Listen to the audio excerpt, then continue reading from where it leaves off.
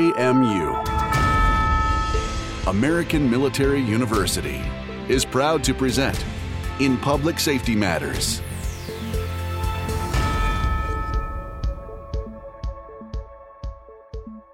Hi, and welcome to the podcast. I'm your host, Leishan Kranick. Today, I'm joined by American Military University criminal justice and forensic science faculty member Jennifer Buchholz. She's a former U.S. Army counterintelligence agent and a veteran of the Iraq and Afghanistan wars. She's also a licensed private investigator and is involved in several cold case investigation teams, one of which we're going to focus on today. Hi, Jen. Great to talk to you. Hey, Leishan. How are you? I'm really excited, Jen, about our conversation today. This is huge news in the world of unsolved murders. So today we're going to talk about one of the most notorious unsolved serial homicide cases in the country. Jen, tell our listeners what we're talking about. We are going to talk about the Zodiac case today. This is a really big deal, Jen.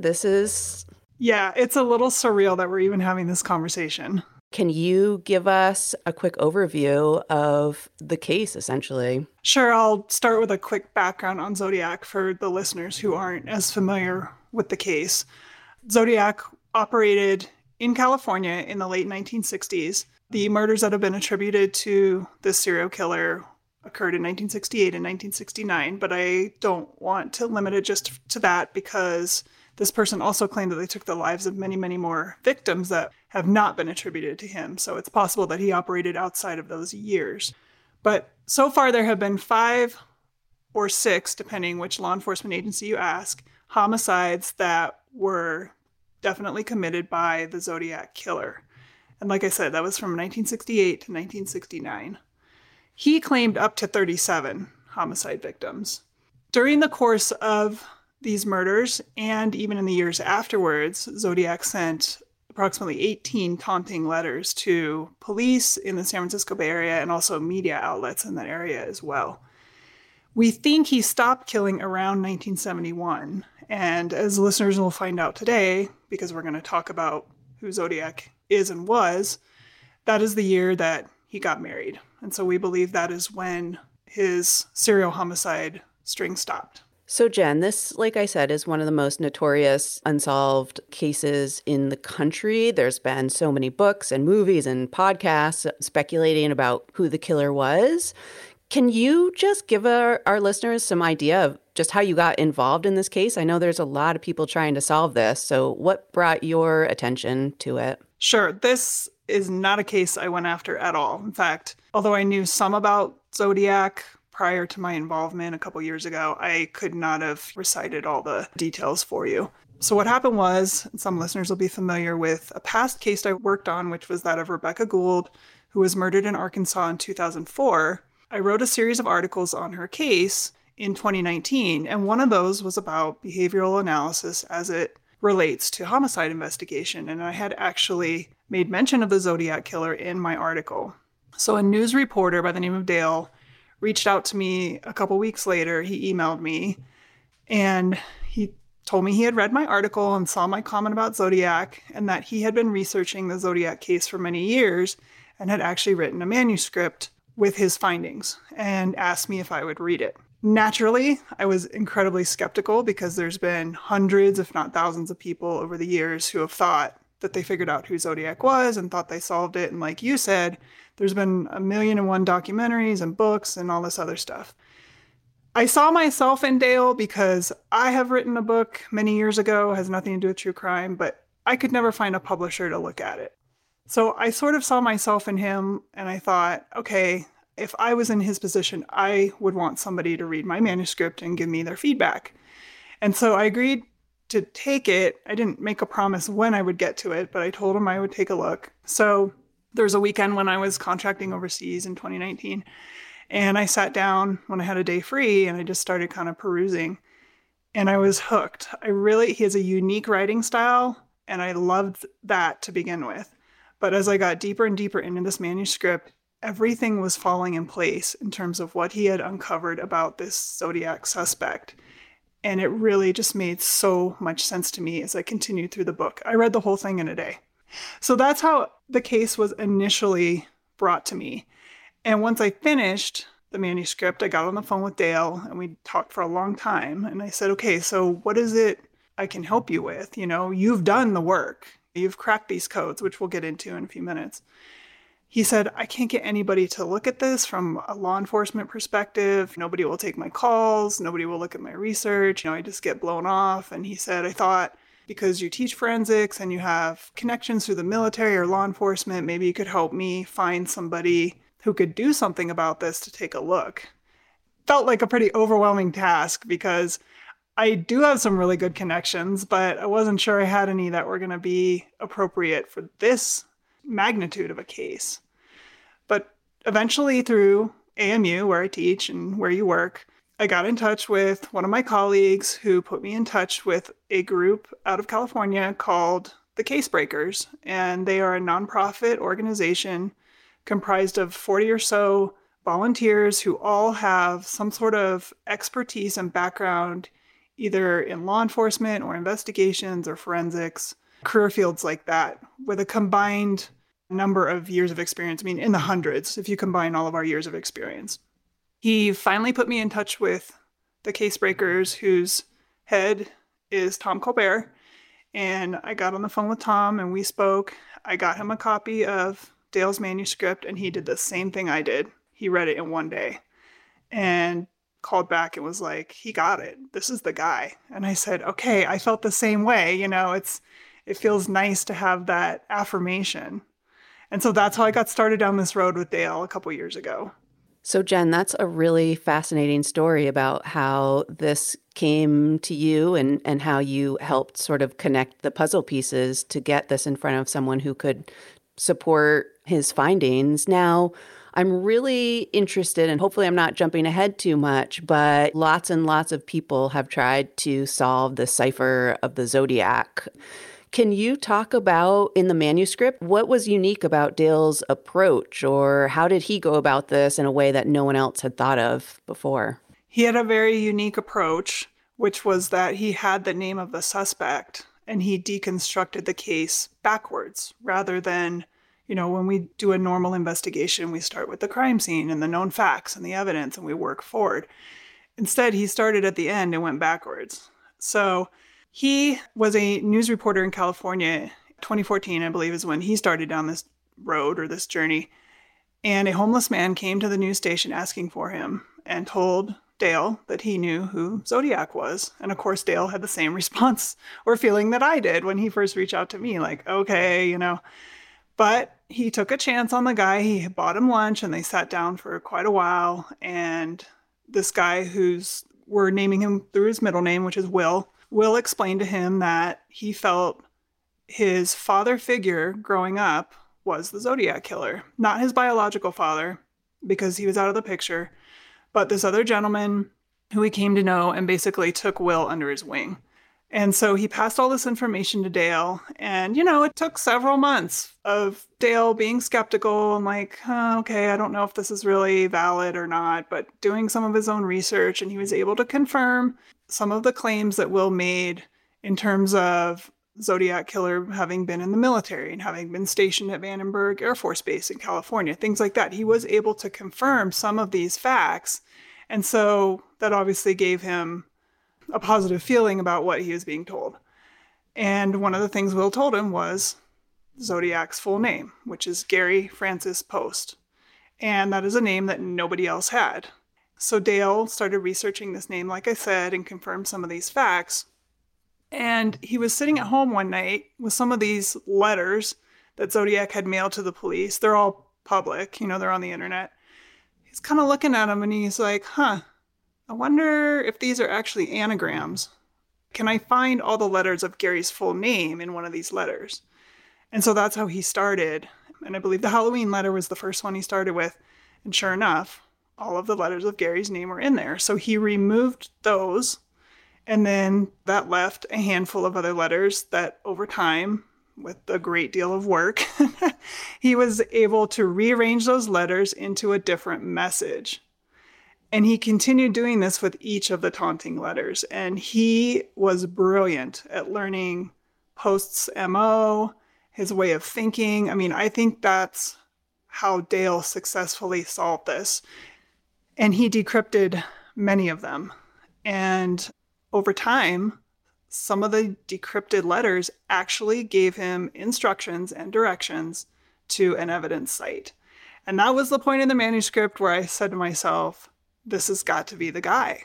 There's just no other explanation. There's nothing that does not point to him. And of course, Dale continued his research into Post and found out that he had been a radar man in the Air Force. He had been stationed in Indiana. When he was stationed there, he drove under the influence with 3 other airmen, got in a wreck, actually killed one of them. Post was in the hospital himself for several weeks, definitely had a brain injury. He ended up with scars on his forehead, and he was punished for this deed by being sent to Thule Air Force Base in Greenland. That was his next duty assignment. And I've never been to Greenland, but I've talked to a few people who have been to that air base, and they say it's basically the most boring place on Earth. All there is to do is you sit and stare at your radar screen. And so, by the way, the zodiac symbol that we see on all his letters with the circle and the cross through it, that's a radar screen. That is what that represents. So in every letter, he was giving clues to his identity. And I can't blame law enforcement or anybody else on this. They just didn't know how to put those clues together.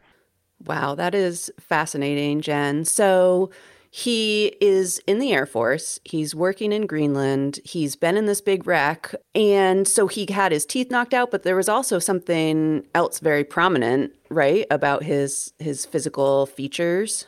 Right. He suffered several cuts on his forehead, which ended up scarring over and can be seen in later photos of him throughout the rest of his life. So in the press release, which is now public, they have a lot of side-by-side photos, and that's a really prominent element of his physical features is these really significant scars on his forehead, which were in the original drawings of the suspect, of the Zodiac, right? Yes, correct. And of course, there's a lot of skeptics saying, oh, those are just his forehead wrinkles. And it could be. You know, I'm not a big fan of side-by-sides. I'm not even a big fan of suspect sketches because most of the time they're just way off. But I don't think it can be ignored that he had these prominent scars on his forehead that can be seen decades later in photos, and that in the crime or in the suspect sketch, those were picked up on as well by the eyewitness. And he was not an old man when he was committing these. Like, you think of wrinkles on foreheads, I think of older people, but he was not an older person. So that is a pretty significant thing for a witness to notice. Right. He was in his 30s. So we all have forehead wrinkles by that age, but like you said, they're not nearly as prominent as they would be like in your 50s or 60s. So we know that Gary Francis Post was in the Air Force, and the radar symbol, that's really significant. Were there any other sort of ties to his time in the service that were connected to the killings or to the letters and ciphers? Well, one interesting little tidbit, which is speculation, but the boats that the Air Force used to shuttle the airmen from the large transport ship that would take them up to Greenland, the smaller boats that would take them to shore were called Zodiac boats. And those could actually operate under the radar, which means not detectable by radar. So we kind of surmise that maybe that's where his moniker that he would call himself came from, sort of equating himself to someone who could operate under the radar and not be detected, which he did. And then, like I said earlier, after Greenland, he was transferred to Vandenberg Air Force Base in California. But even before this, you know, at his first duty station, or maybe it was even AIT, he was trained in ciphers, and it's the same style that he used in his taunting anagram letters. The Case Breakers has a Vietnam-era codebreaker on their team, somebody who was trained in the same way as Post, and he confirmed that, hey, this is like the same methodology or pattern that we were taught to use back when I was in the military and was trained in this stuff. I know that a lot of this, like you said, is speculation, but he's got this very specialized training. It seems like just more sort of evidence that this is the right guy. Really interesting. Was he in the military for a long time, or what was the next phase of his life? I don't know the exact year he separated from the military. He did not serve a full career, meaning 20 years. But after he separated from the military, he settled down in the San Francisco Bay Area and started his own house painting business. And that is what he did for the rest of his life in and around the Bay Area. He did not stay at the same residence through all those years, but from what we have put together, he was in the general Bay Area that whole time. Which is where all the murders took place, right? Correct. Other than there's one controversial one out of Riverside, California, that we believe he committed. The Riverside Police Department disagrees with us, and we can get into that in a little bit. But we believe he committed that murder down in Riverside, and the reason he would have been in that area is because he actually had to get hospital treatment for some injuries just 15 minutes away from Riverside at the same time when Cheryl Jo Bates, who is the victim in this case that we're discussing, the same year, same time frame that she was killed. Interesting. And I also know one of the few kind of pieces of evidence that they had from these murders was shoe prints, right? Yes. Size 10 Air Force Wing Walker boot prints were found at more than one scene. That is the size shoe that Post wore. Will confirmed that for us because when Will and Post would go out on hunting and camping excursions, there were times when Will had put on Post's boots for whatever reason, and he said they had the same shoe size. Will is a size 10. He also said that he was shown a picture of those type of boots, and he confirmed, yes, Gary Post used to wear that exact type of boot. And it's a military issue. It's a type of military boot that you buy on a military base. So again, that just falls in line with this being the right guy. So you mentioned that he went with Will out, sounds like camping or other outdoor activities. Was that something that was part of his skill set? Definitely. Post was an expert in difficult navigation. To be a radar man, it sounds very simple that you just sit and look at a screen, but there's so much more behind it, and you have to have those navigational skills. And so he was trained in that. He used them on a regular basis. He loved the thrill of hunting. Apparently anything that moved, he would hunt it and kill it, whether he was going to eat it or not. He said he loved the thrill of killing. Told that to Will many times. And yeah, they would go on these multi-day excursions, often to the literal Sierra Nevada wilderness, and not see another human being for days. And Post really enjoyed being able to live off the land, not have any interaction with other human beings other than Will. In a way, possibly setting himself up an escape route if it ever came to that, because it appears that on some of these excursions, he would leave caches of non-perishable food and water in a safe place. And we surmise that that was maybe because if police did get on his trail, he would have a way to go into the wilderness and survive for a very long time and not be discovered. Let's take a quick break. We'll be back shortly to resume our conversation with Jen Buchholz about her collaborative efforts to identify a very strong suspect in the Zodiac murders. We'll be right back. In the military, I gained the skills required to handle any challenge I faced. Out here, my mission has changed, but my determination hasn't, because I'm supported by a new team at American Military University. They offer quality, affordable education and went the extra mile to see if my military experience counted for credit. When I made the decision to enroll, I hit the ground running. Now, I'm learning from experts in the industry in which I want to grow. I know I made the right decision. Now, it's your turn. Go to amuonline.com/veterans to learn more. And we're back. Let's continue our conversation with Jen Buchholz about her investigation into the man who may be the Zodiac killer. So you mentioned earlier when Dale was writing the book that he essentially had identified where he thought some evidence might be. Do you want to talk a little bit about that? Sure. Like I said, Dale decrypted these anagram letters, and every letter sent to police by Zodiac is an anagram. There were a couple letters that we discovered were probably actually not sent by Zodiac because they did not match up with the pattern that he was using, and all the other ones, his name wasn't in there, stuff like that. But all the ones that we are confident he sent are all anagrams. And so they have to be decrypted. You can't take them at face value, which is what was going on when police were receiving the letters back in the 60s. They were just taking it at face value. No, they have to be decrypted. And like I said earlier, Gary Francis Post's name is the cipher key. I don't think without knowing that name, you could ever decrypt these properly. Anyways, so as Dale moved through each letter, and this is over the course of years that Dale worked on this. This wasn't like something he was able to do in a month's time. As he worked through decrypting these letters, he was uncovering information that he felt was giving him directions to something. Wasn't sure exactly what, but he felt that whatever it was going to be critical to the Zodiac case. So ultimately, 3 of these letters gave him directions to a location in the High Sierras that Dale traveled to on his own dime, did all the research and everything himself, that he believes and we believe held the body of Donna Lass. And Donna Lass is the one victim attributed to Zodiac whose body has never been found. And Dale believes that the instructions and directions and navigational information that he uncovered in these anagrams led him to the location where her body had been. However, it's been 50 years. So things deteriorate and her body was not buried. It was actually hung in a bear cache in a tree.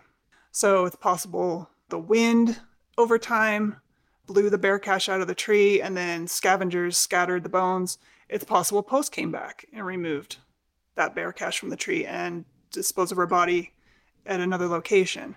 Obviously, we don't know. And I'm not going to get into all the details on this yet because they haven't been released.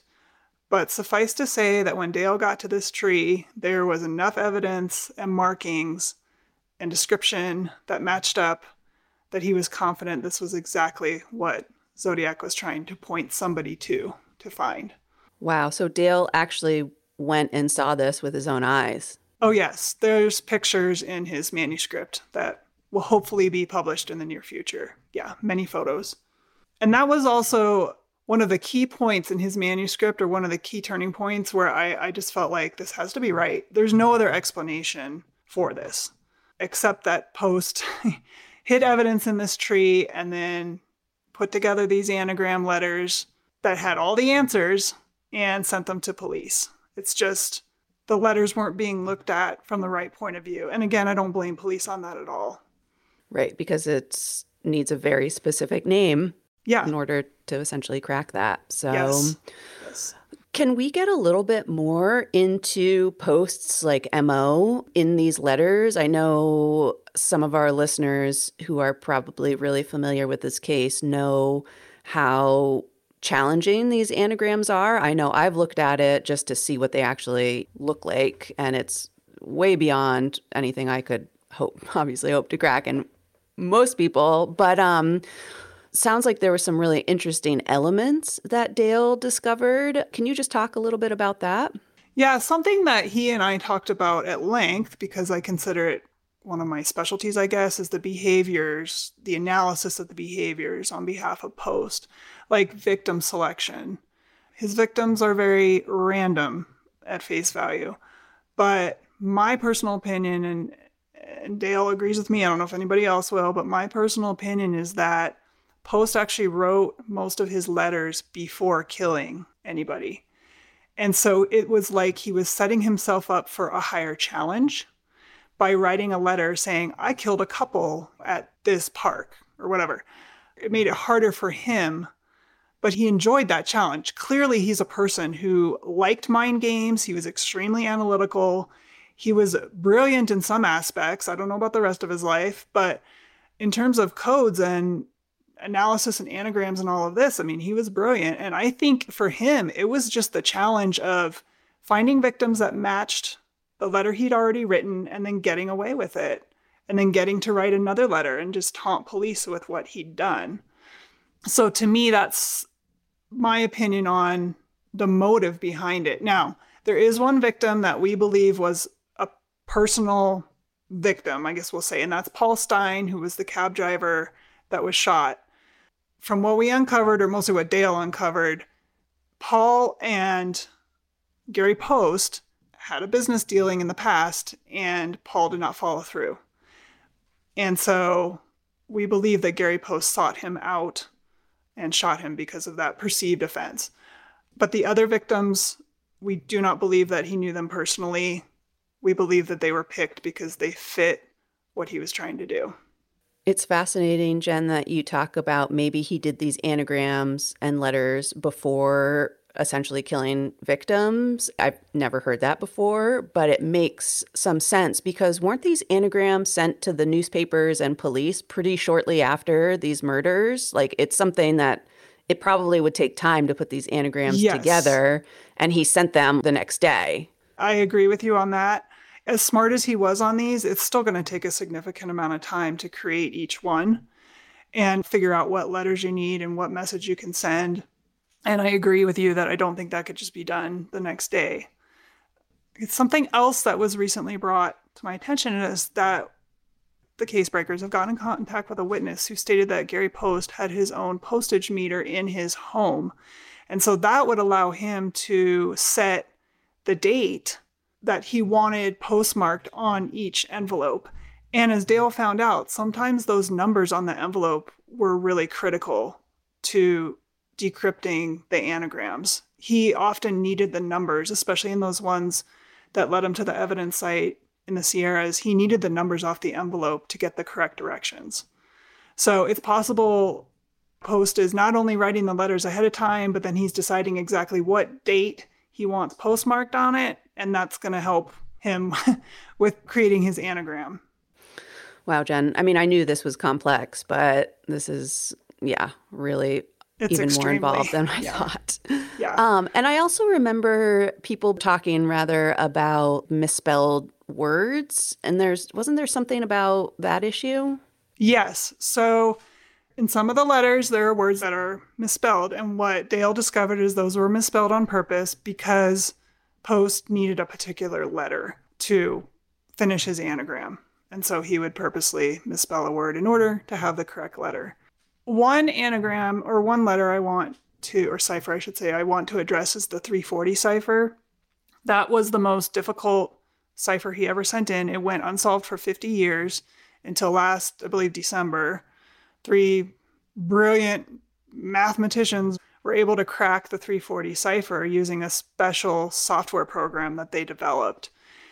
And everybody was disappointed because when they decoded the message, it really didn't say much. It was just another haha, you haven't found me yet, and I'm collecting my slaves for the afterlife and stuff like that. The thing is, it's got to be taken one step further. That's another anagram. So the 340 cipher, yes, those guys definitely broke the code, and I think they found the correct message. The problem is now you've got to remove Gary's name from all the 340 letters and take the rest and make it into something else, and then you'll get the real message. And that is something that me and Dale have been working on all year, mostly Dale, because we know Gary's full name, so we can pull that out of the last third. His name is always in the last third of all these anagrams. He usually has a song lyric or a song title from the 50s and 60s era in the first third of each anagram. So Dale has figured out the song lyric and taken that out of the 340 cipher.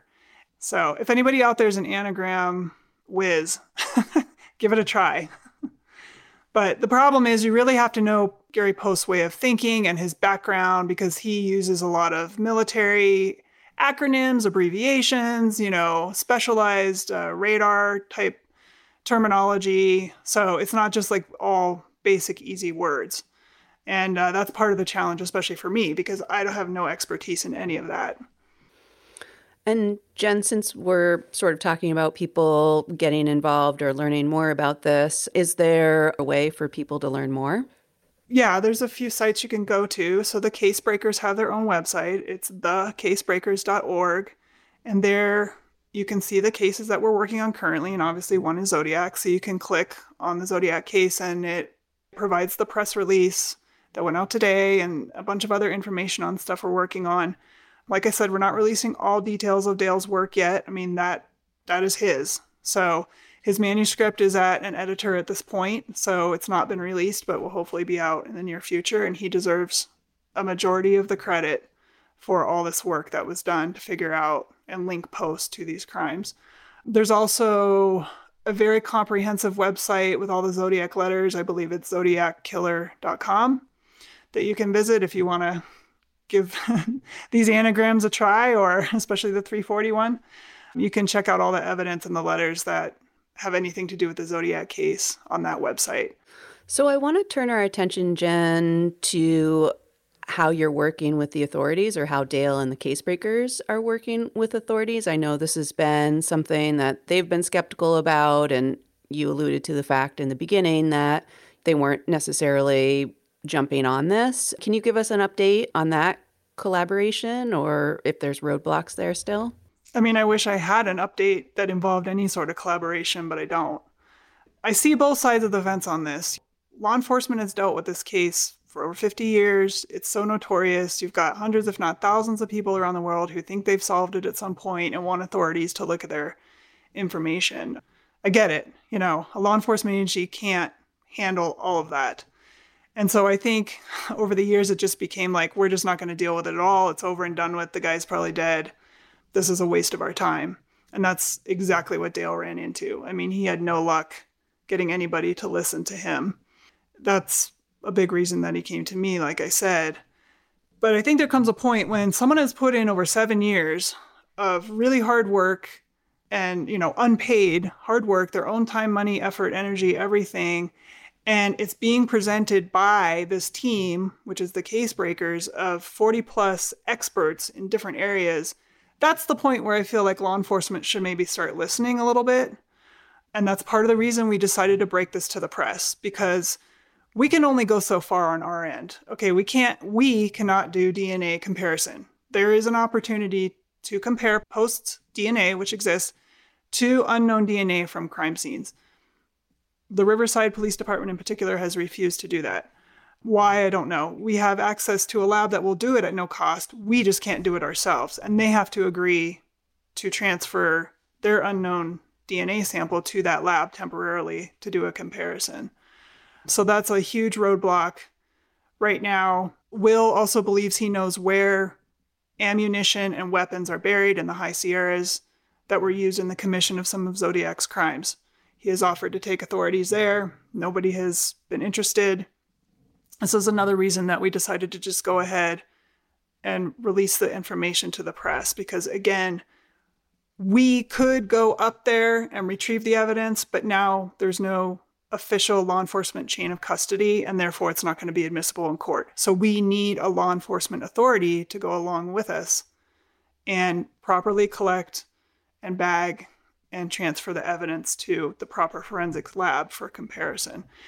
And so we're hoping that with this new media coverage, they'll understand that we're serious. I mean, you got 40 of us putting our reputation, careers possibly on the line, saying Gary Francis Post was the Zodiac killer. Now, please finally prove it and make an announcement that it was him. And so that's part of our goal here, but it's been all roadblocks. We haven't had any luck hardly at all with anybody from any law enforcement agency giving it a listen. Post killed in different jurisdictions, but all in one state. And as far as we know, he never transferred a victim over state lines. So it falls to the lower level county or city police departments to investigate the particular murder that happened in their jurisdiction. And that's just another big challenge when you have multiple agencies involved in one big investigation.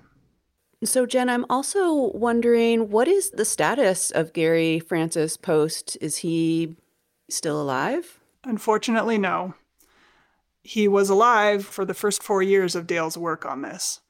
And Dale knew he was elderly. That was one reason he was really trying to push somebody to take a look at his work. But Post died in 2018, so he is not alive. His DNA has been collected.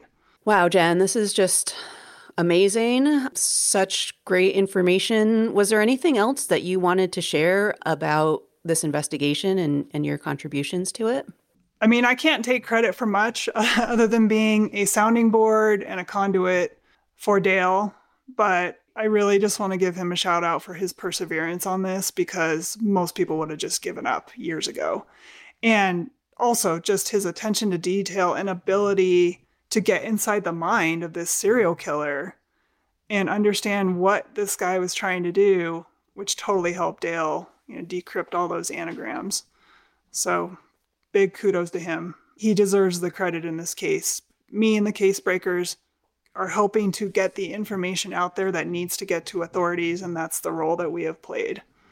Excellent. Well, Jen, thank you so much for taking the time to share this information. It's a lot. It's very clear you've put a lot of time and effort into understanding and learning more about this case, and then all the evidence that points to Gary Francis Post. It's truly outstanding work, and I just want to wish you and the team the best of luck in getting this in front of law enforcement and basically convincing them to take action and officially solve this case. It would be huge to actually close the books on one of the most notorious killers in the country. Yeah. And, the victims' families deserve it. That's who we work for, number one, is the victims and their families. And these victims and their families have gone decades with no answers. And so if it can be confirmed and then announced and then closed, like you said, at least the family members who are still alive get a little bit of resolution, and they deserve it. We'll have to have you back on when that news breaks. Yes. Thank you so much, Jen. And thank you to our listeners for joining us. Be well and stay safe. For more information about our university, visit us at amuonline.com. Thank you for listening. AMU, American Military University.